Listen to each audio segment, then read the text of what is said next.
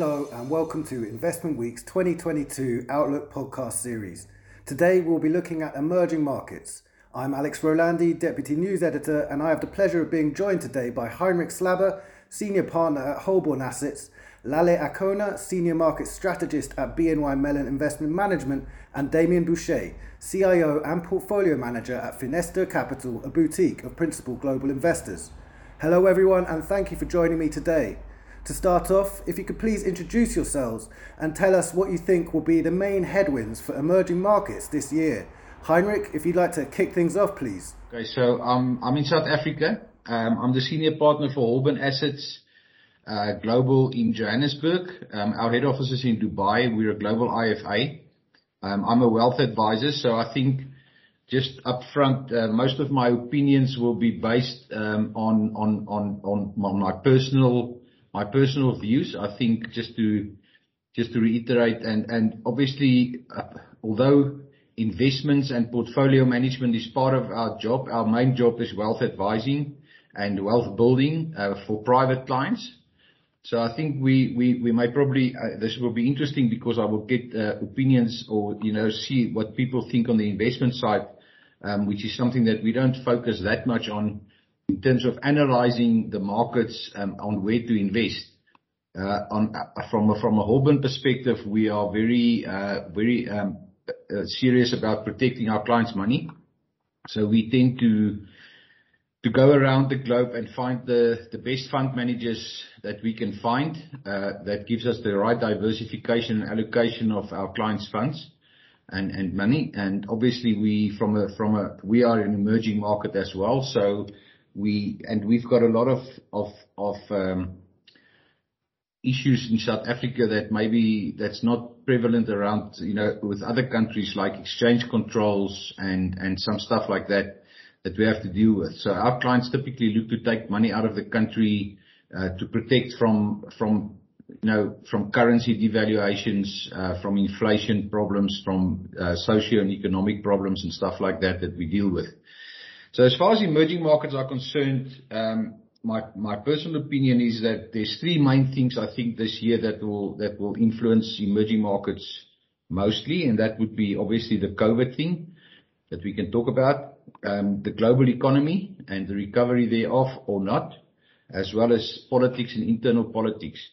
So I mean, I'm not that how can I say, I don't think the situation will change very much this year. I don't think anything major will happen. We've got some issues in China that needs to be resolved. We've got elections in Brazil. We've got some African problems as well. And most of that's internal for the countries themselves.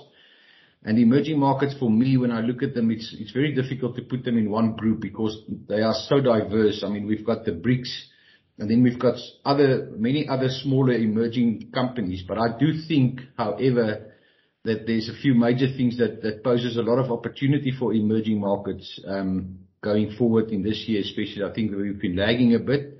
And some other time, I think the opportunities will come to the fore. I'm not going to go into detail on that, but I think things like consumption and infrastructure, education, health, I think there's a lot of things there that poses a lot of opportunity.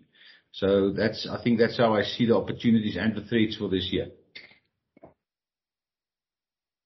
Great. Lale, what are your thoughts? What do you think, if you could introduce yourself, what are the major headwinds coming up as well?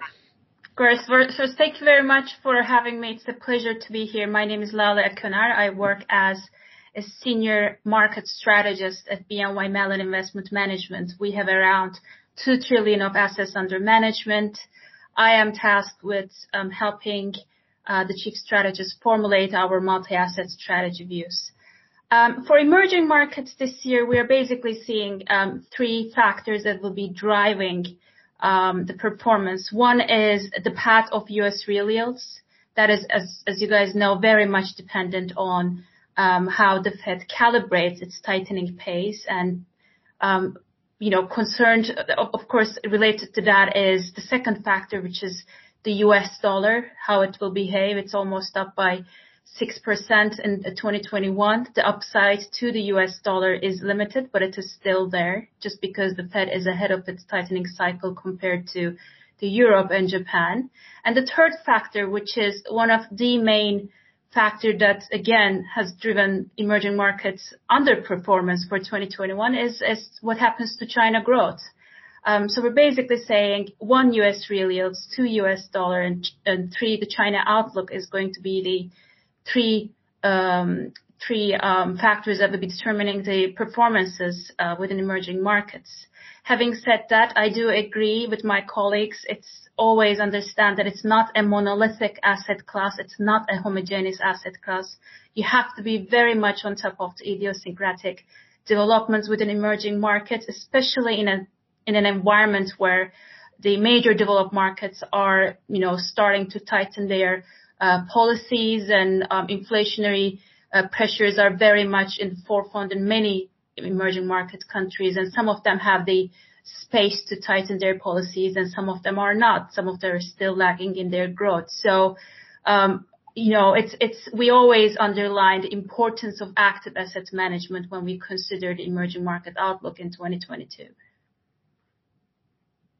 Thanks. Last but not least, Damien. Right. My name is Damien Boucher. I'm the Chief Investment Officer at Finisterre Capital in London. As you said, we're a boutique of the Principal Group, and we've always been entirely dedicated to managing EM debt exposure for many types of investors. So our main focus is to provide resilient solutions throughout the market cycle, and essentially our flagship approach is a total return approach where we're aiming at, providing our investors with the bulk of any sustained market upside for half the downside and half the volatility, which has broadly been what we've been able to deliver over the years. So in saying that, we're focusing on and actively investing across all subsegments of emerging market debt, from hard currency, sovereign, corporate debt, local currency debt. And, I would confirm what my colleagues here are saying, that it's such a diverse asset class that there is, in our opinion, always a way to make money, even if you can always consider that some broad influences are going to act as headwinds coming into 2022. So let's start with the headwinds. I fully agree. To me, there is one key headwind, which is going to define a lot of the outlook, which is the pace of monetary tightening in the US and at other developed market central banks, because let's not forget that the Fed has actually advanced its hiking cycle a little more over the past 3 months, but Europe should probably do the same at some point. So the pace of monetary tightening and as well the pace of fiscal retrenchment, because we're in a, whether we like it or not, we're in a post-pandemic, we're entering a post-pandemic era.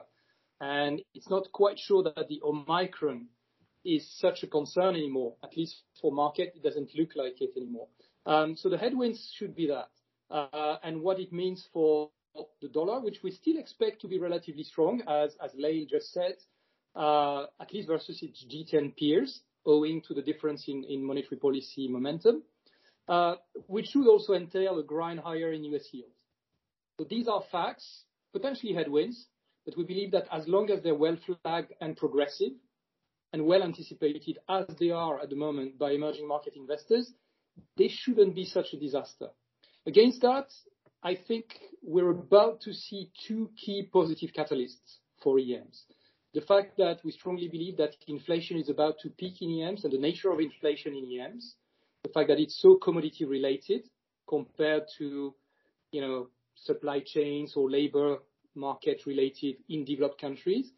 And the fact that emerging market central banks have been so proactive this time around to hike rates preemptively in the face of inflation as early as the second quarter last year, makes us think that a lot has been priced and that we could come in the next 2 months at a point where inflation peaks out in emerging markets and we find ourselves with huge real yields very soon. So we believe that technically there is a major opportunities for local bonds and currencies to recover come February, March this year. The second point relating to what Lael was saying is that we also believe that China is a key consideration this year. but there is a lot of policy space left in China to stimulate the economy, and we believe the timing for that, the most auspicious timing, could be February, March, where we expect China to reflate its economy in a much more forceful manner. So some headwinds which are well priced, and two key positive catalysts which probably are unpriced today, which make us quite positive on EM debt this year. Are there any other headwinds investors should be wary of, specifically geopolitical risks? I mean, Heinrich, you mentioned China. Anything else there that might affect the outlook? Yeah, I think, sorry, just quickly on that one. I think, I mean, obviously I agree with the fact that Damien mentioned that COVID may not be, as much a factor this year as it was. For me, it's not about whether the virus is there or whether the virus is not there. It's more about how our countries and governments react to this thing at the moment. I think that's a problem, because for me, there's still a bit of an overreaction, or there's more of an overreaction now than there should be 2 years down the line. I think, from China's point of view, the one thing that obviously came about last year was the whole situation with the property companies and internal problems that they had with some liquidity and stuff like that. I honestly believe that China has become so much a part of the global economy in the last 20, 30 years that I do believe that they understand that they've got a role to play and a responsibility as well. And they cannot just do as they please. I think many years ago one would say China can do whatever they want and nobody can stop them. And probably they can still do so, but I don't think they want to do so anymore. So I don't think China is that big of an issue. We also have the India and China together. If you put those two, just from a consumption base and from an opportunity base, the potential there, it's just so huge. I mean, that's a third of the globe's population that we're talking about. I mean, we're probably going to get to some of the COVID factors a little bit later, and I would like to give a couple of stats that I have. But I don't think geopolitically, we've got the Russia, the Kazakhstan situation, the Taiwan, China situation. There's a lot of little cross-border things. I don't think any one of those will really blow out of proportion with a global effect this year, possibly, because I think people have got other stuff to worry about right now. So I think that would probably be a little bit subdued. Yeah, if I may touch upon geopolitical risks that we are eyeing, Alex, for 2022. I think there are two risks, at least at this moment.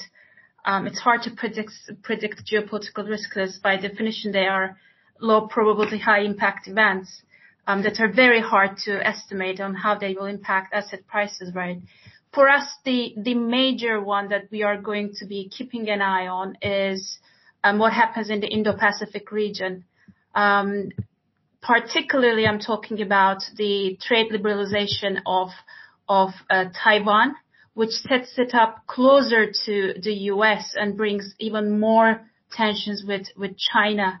We do believe that a military invasion is unlikely. However, it doesn't mean that China might, try to put more economic pressures on Taiwan, and that might lead to, again, in the region, some of divergences, such as, Japan, as we know, is supporting Taiwan's application to the CPTPP, for instance, along with the US, and China is opposing that. So that is something that we are eyeing in 2022.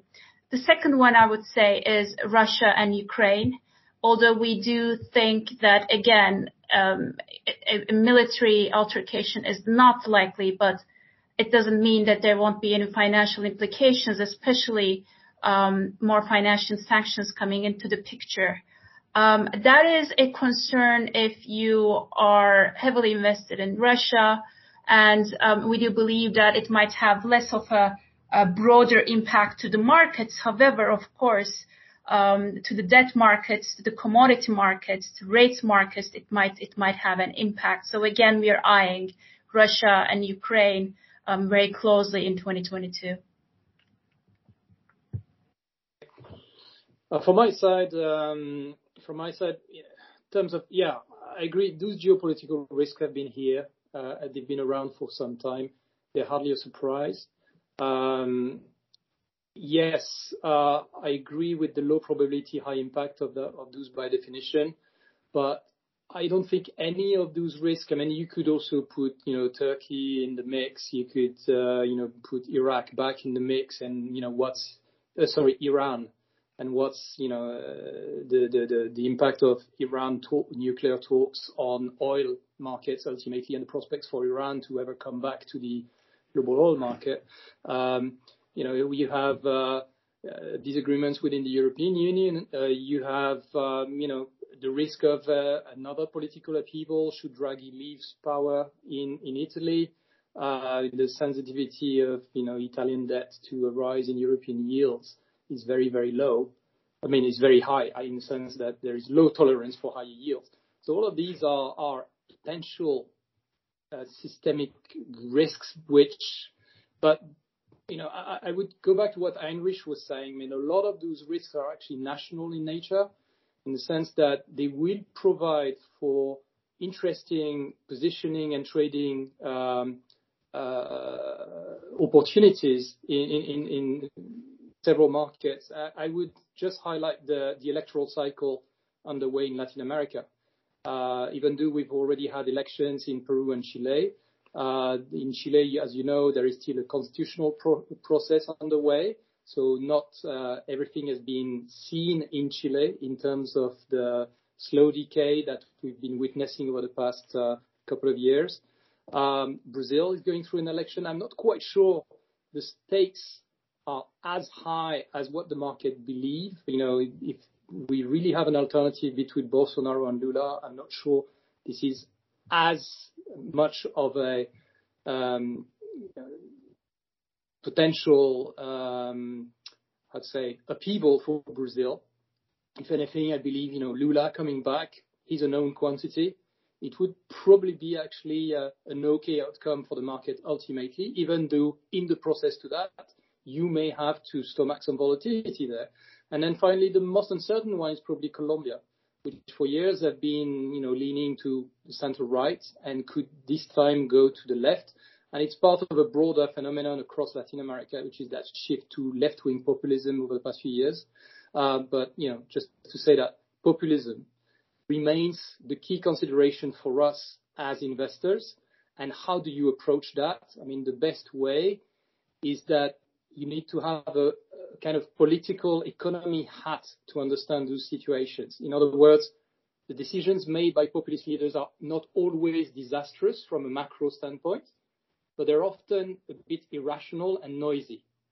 And so in order to understand their reaction function, you need to understand who they are speaking to, who are their constituencies, and what are their political economy motives. So that's really what the advice I would give to people looking at these risks. Great, thanks. And obviously as well, throw into the mix, we're still in a pandemic, and generally speaking, it's been a fairly uneven recovery across the globe and how different countries are dealing with it. So regarding the emergence of Omicron in December last year, has that impacted your outlooks at all, or is it sort of now a case of moving on, do you think? No, for us, it has not. I think that, doubtless it is posing a risk to the short-term macro outlook, and we have, I think, good evidence that the benefits of the two vaccine doses are beginning to fade over time. But we must balance this against, increasing signs that the third dose actually does produce a sharp rebound in immunity. Therefore, we have said, and we continue to believe, that it is unlikely that we will see lengthy periods of lockdowns in major developed markets, but also in major emerging markets as well, in our opinion.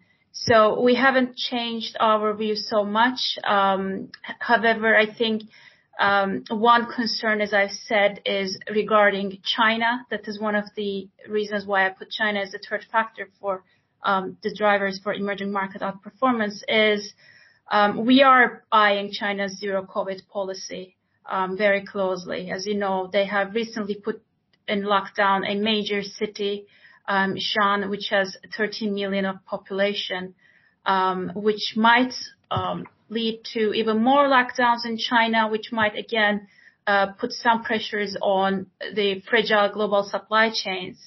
And the fact that they are heavily reliant on the Sinovac vaccination, which is questionable in terms of whether it will provide a good shield against new variants, and Omicron is the most recent ones.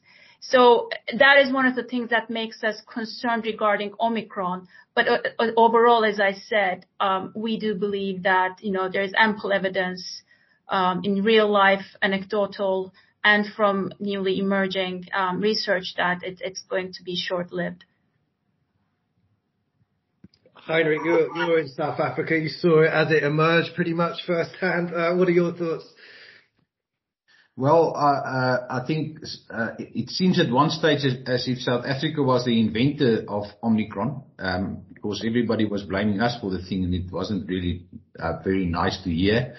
We just actually named it, I think, or found it.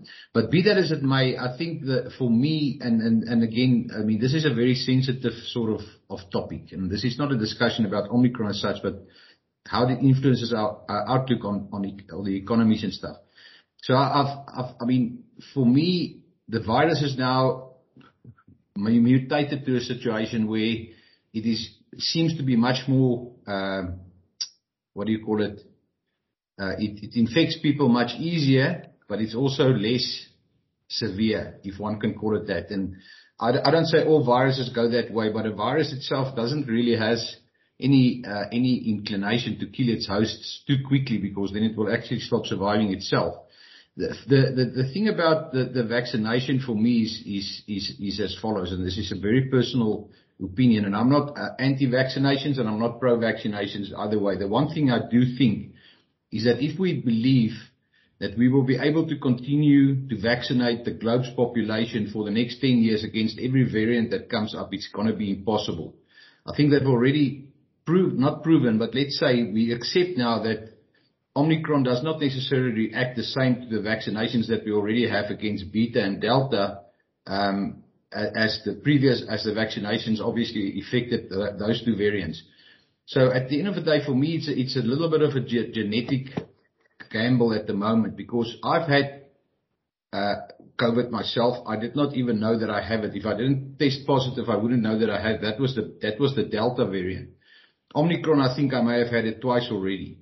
So it seems as if it affects people differently. Now, what I tried to find out was this. So if you look at two countries with the lowest vaccination percentages in the world at the moment, Ethiopia at 3% and Cameroon at 2%. Their deaths is 6 out of 100,000 and 7 out of 100,000. If you look at Portugal and Peru, which are two of the most highly vaccinated populations at 82 and 64%, there's 185 against 6 and 624 per 100,000 against 7. So what I'm saying is that when I look at the thing around the globe, how it worked, there's a central part of the world, and Africa seems to be mostly included in that, where there were actually very many or very few deaths. And these are countries with the lowest level of healthcare that's available. If you look at the US and you look at the UK, and the deaths per 100,000 with probably some of the most advanced health systems in the world, what I'm trying to say here is that it's very difficult to draw a line and say this is the way it's going to be. But I do believe that we should get to a point now where, but if you had COVID before and you were not severely ill, then I don't know if the vaccination is going to help you much. If you've already had it and you were very ill, then obviously genetically you are prone to become more ill, and you should get vaccinated. So as far as that question of yours also coming here, as far as the leveling up, will it really help if the developed world start distributing billions of vaccine shots to the developing world, if it seems already from the figures that the developing world in most places were not really that much affected? So we've got 5% of the population test positive, and of that about 2.5% dies. But yet all these economic lockdowns have probably influenced and affected 75 to 80% of the world's population. So how far are we going to push this thing, and for how long are we going to continue doing this?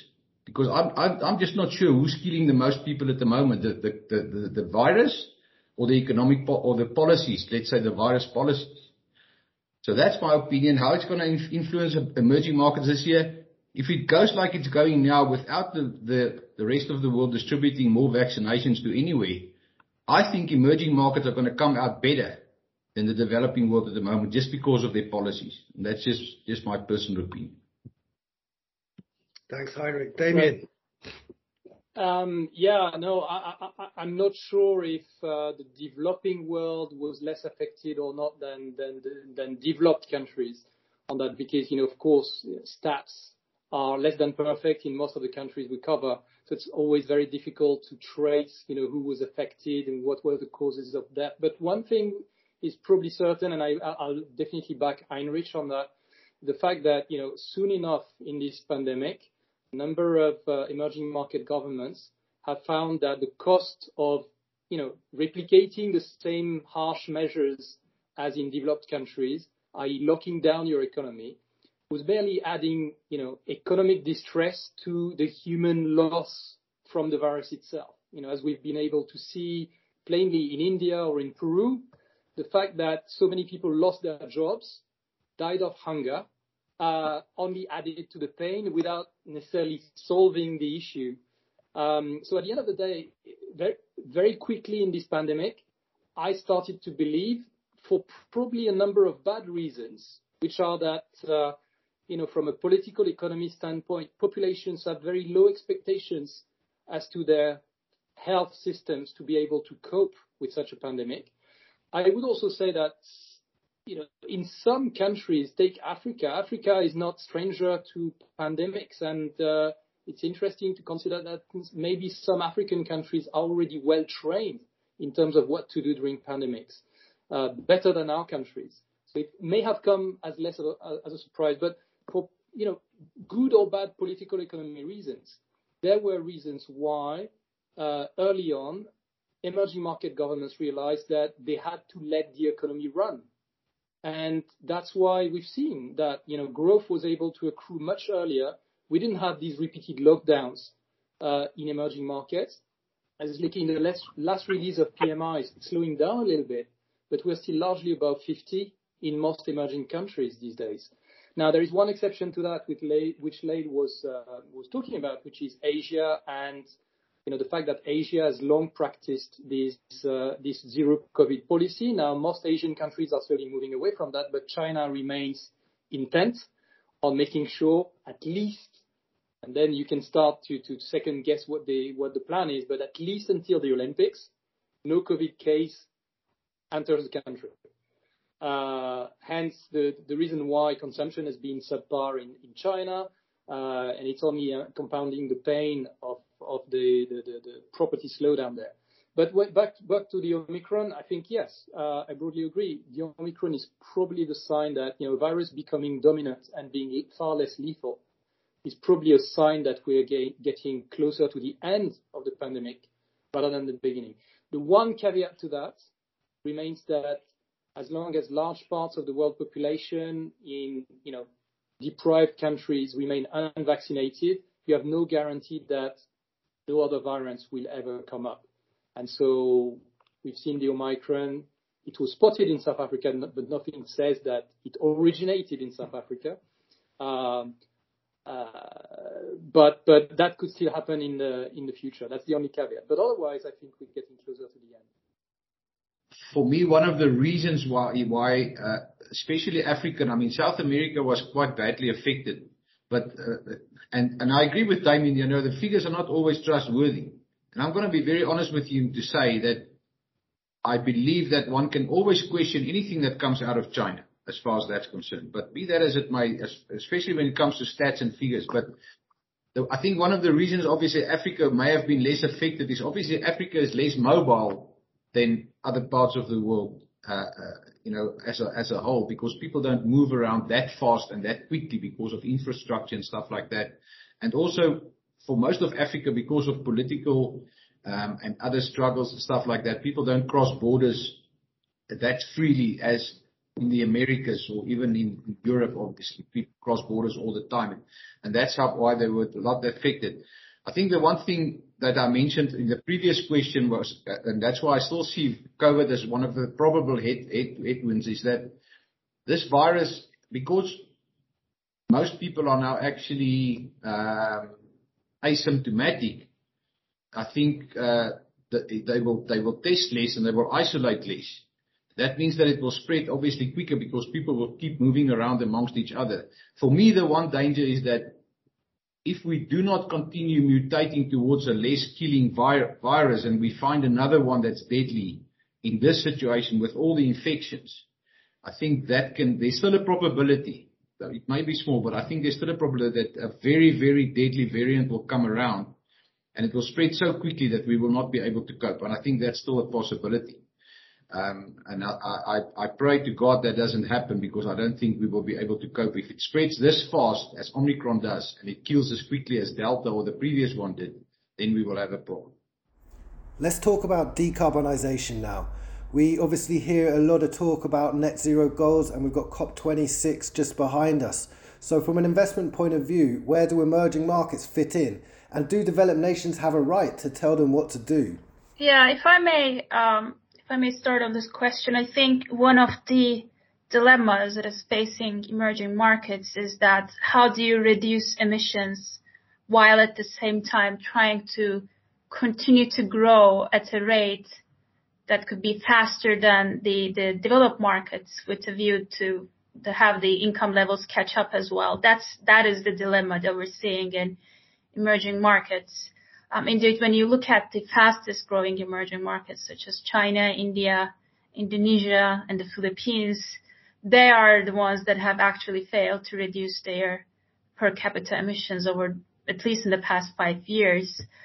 So having said that, though, I do believe that one of the things that we're looking to see whether emerging markets will be able to catch up with the COP26 objectives is, first of all, in terms of unlocking the international finance to deliver the climate goals, whether that will be applicable for emerging markets.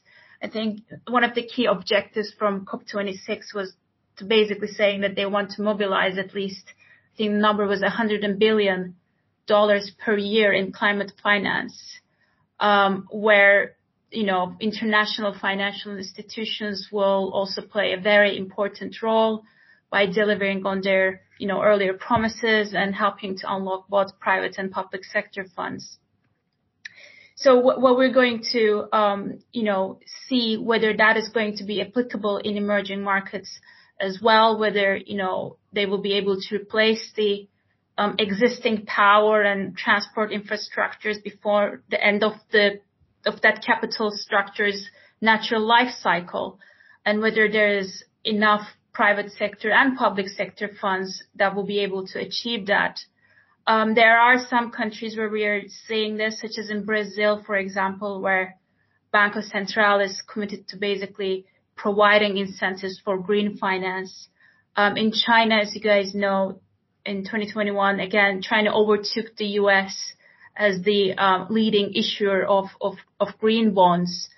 So there are progresses that are being made in some of the emerging markets in terms of like whether private sector finance is becoming increasingly available for some of the key objectives. But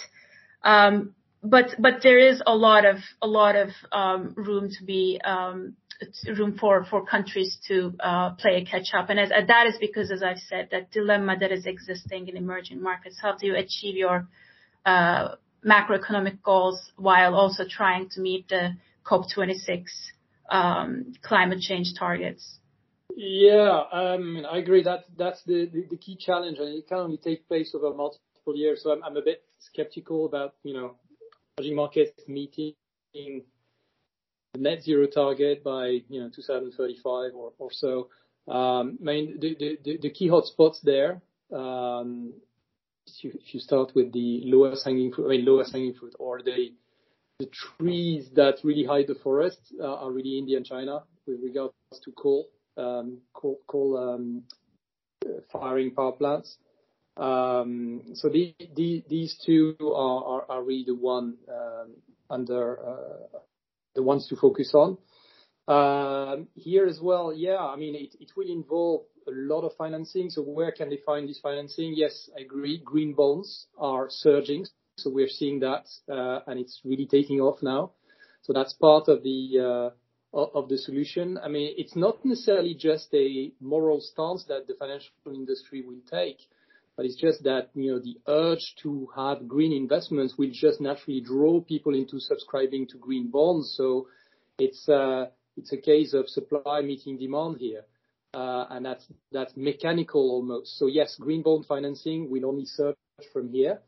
Actually, it's no longer obvious that, green bonds at first were seen, were sold to a smaller, specialized investor base, and were often priced at tighter, lower yields, tighter spreads.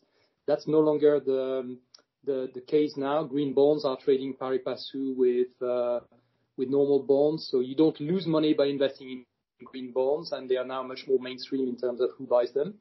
And surely for emerging markets, and especially frontier ones, we were talking about the sub-Saharan Africa in particular, but, redistribution of global money through multilateral institutions, bilateral institutions remains key there. So, when you have such things as, the SDR issuance, or any, World Bank plan, I mean, those will be increasingly tied to carbon reduction objectives in the future. So I think it's going to go at its own pace, but we're getting there.